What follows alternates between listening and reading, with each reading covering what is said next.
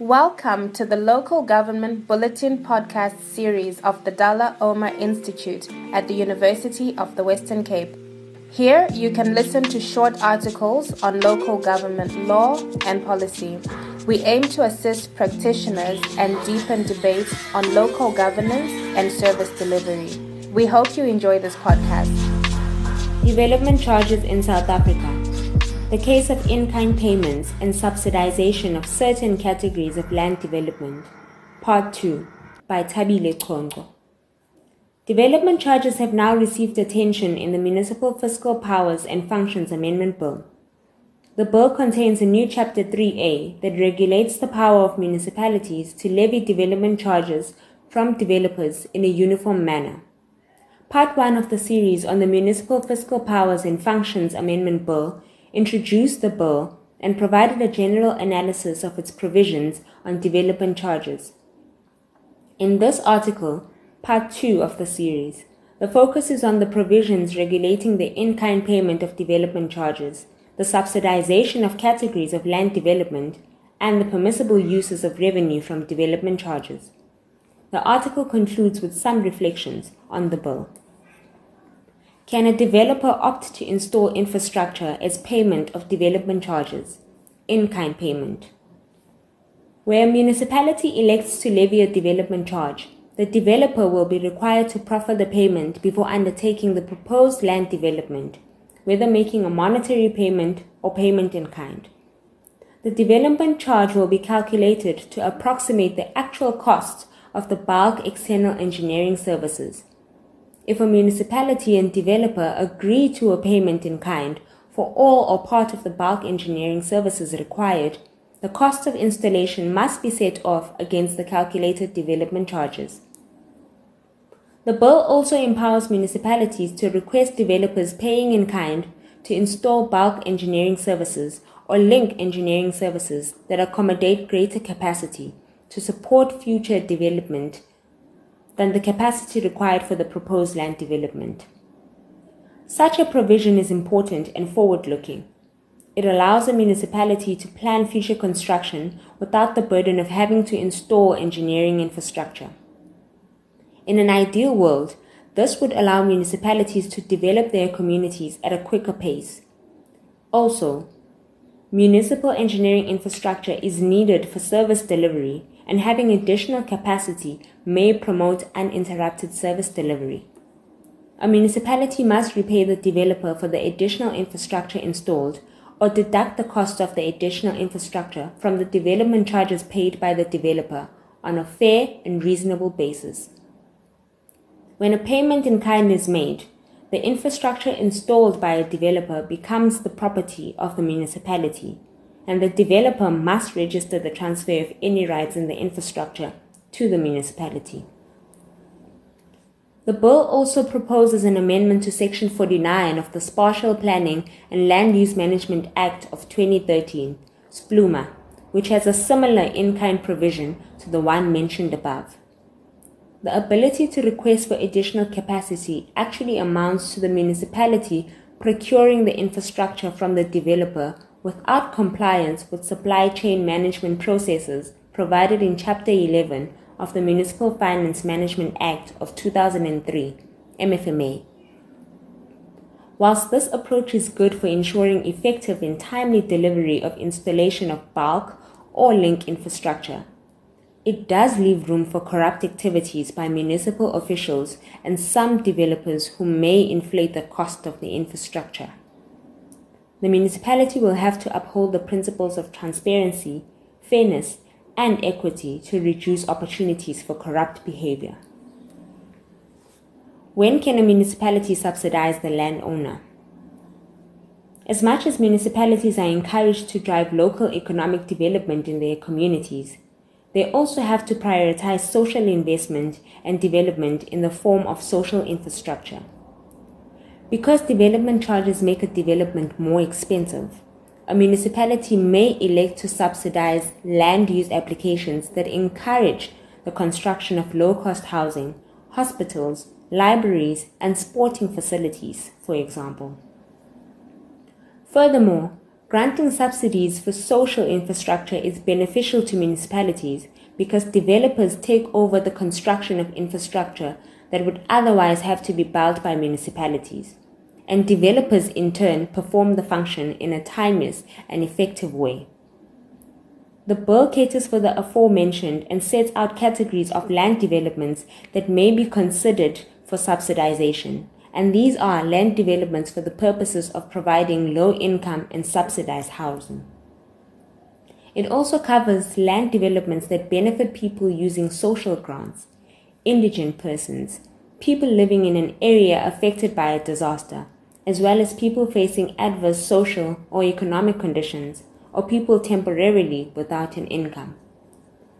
The bill also exempts land developments serving the public, for example, public parks, land developments serving the community, for example, community halls for social meetings or gatherings, land developments serving educational purposes, for example, creches or schools, and land developments serving conservation purposes, for example, the construction that protects the cradle of humankind site, or land developments serving institutional purposes, for example, old age homes.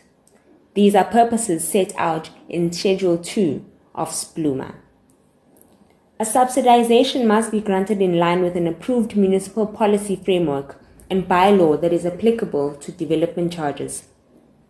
The development charges bylaw and policy framework must set out the criteria for granting subsidies, as well as establish categories of properties or categories of landowners for the purposes of granting subsidies. A municipality must calculate the development charge as if it were payable and then identify an alternative source of revenue to fund the subsidized development. If the bulk engineering services for the land development have already been budgeted for through a grant from another sphere of government, the subsidy granted must be limited to what the grant funding provides for, and the developer pays the remainder of the calculated development charge. If the grant funding is equivalent to or is more than the development charge, that then results in an exemption of the land development from paying a development charge. It is important for municipalities to ensure transparency in the calculation or allocation of costs, and also to have a definite alternative source to fund the subsidization. The minister responsible for finance may also make regulations for the manner in which subsidies are granted by a municipality. What can a municipality use the income from development charges for? Development charges must be spent for the infrastructure for which it is collected.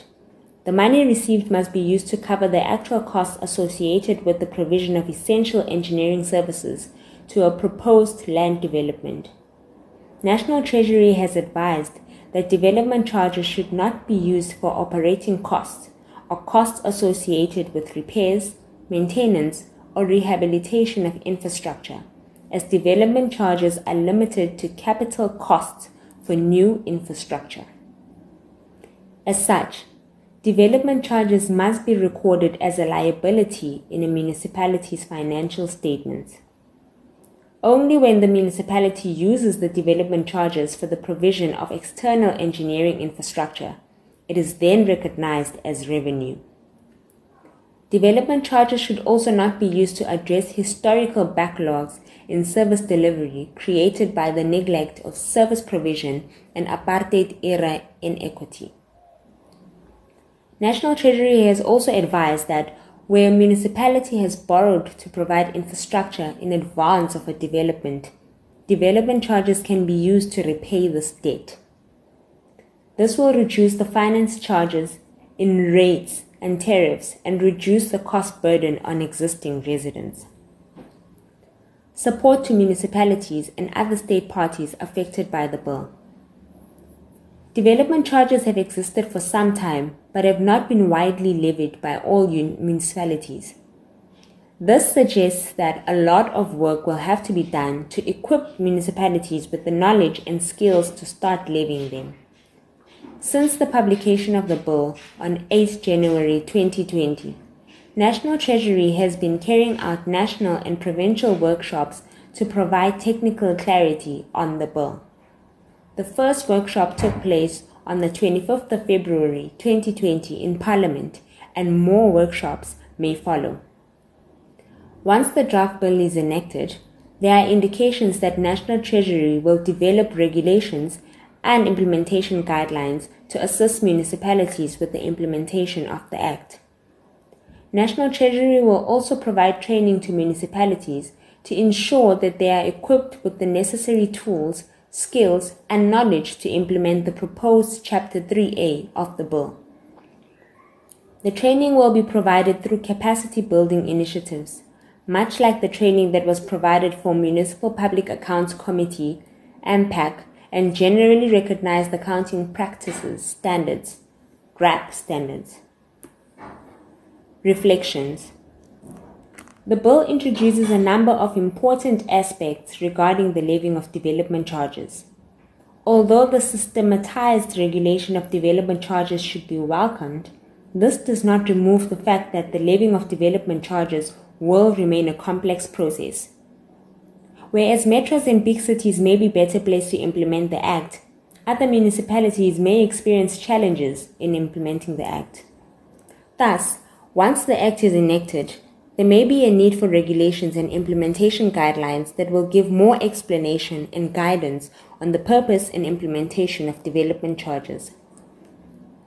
Also noteworthy is the severe strain on infrastructure providing electricity, water, wastewater treatment, and landfill, amongst others. With the COVID-19 pandemic, the expanded provisioning of services has further increased the strain on infrastructure. Approving land development applications, subject to the levying of development charges, may present municipalities with the opportunity to increase the installation of bulk external engineering infrastructure and link engineering infrastructure in a timely and effective manner, and alleviate the increased strain on municipal infrastructure.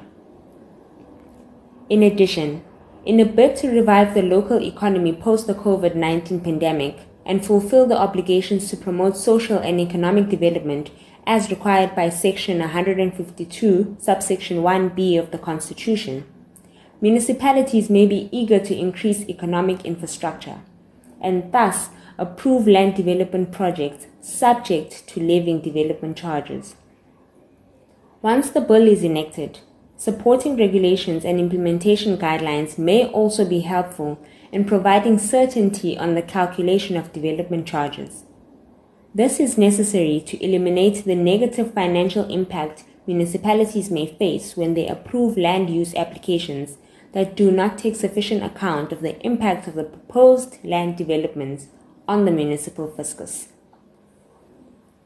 Another noteworthy aspect is the in-kind payment proposed in Section 9, capital letter G, subsection 6 and subsection 7 of the bill, read together with the proposed amendments to Section 49 of SPLUMA, set out in the schedule of the bill.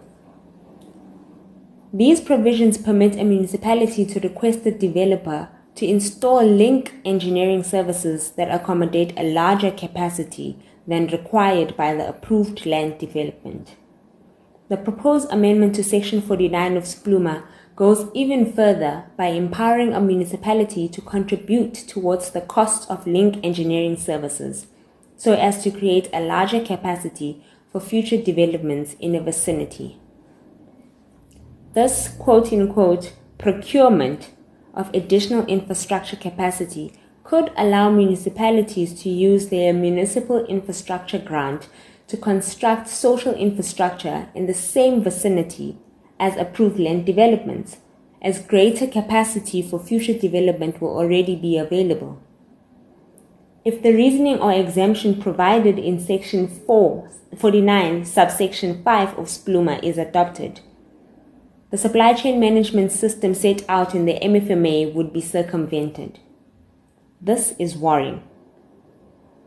Weaknesses in municipal capacity, multi-billion rand development contracts, and the absence of tender processes is a fertile ground for corruption. Thus, the drafters of the bill should be cautious of potential opportunities for corrupt behavior which could be facilitated or enabled by gaps or weaknesses in certain legislative provisions. In ending, while the bill goes a long way in providing consistency and uniformity in the levying of development charges, one should question whether development charges and their use thereof respond directly to local circumstances in South Africa. Put differently, does the proposed Chapter 3A of the bill respond adequately to local circumstances in South Africa, such as the pressing issues of housing and unequal spatial patterns? The answers to these questions will be seen in the way municipalities construct their policies on development charges and bylaws, but most importantly, how they implement these instruments to direct change in spatial planning. Thank you. Thanks for listening. If you found it useful, please share this podcast via your social media. The Local Government Bulletin is supported by the Hans Seidel Foundation and the Bavarian State Chancellery. We are proud to contribute to the debate on local governance and service delivery.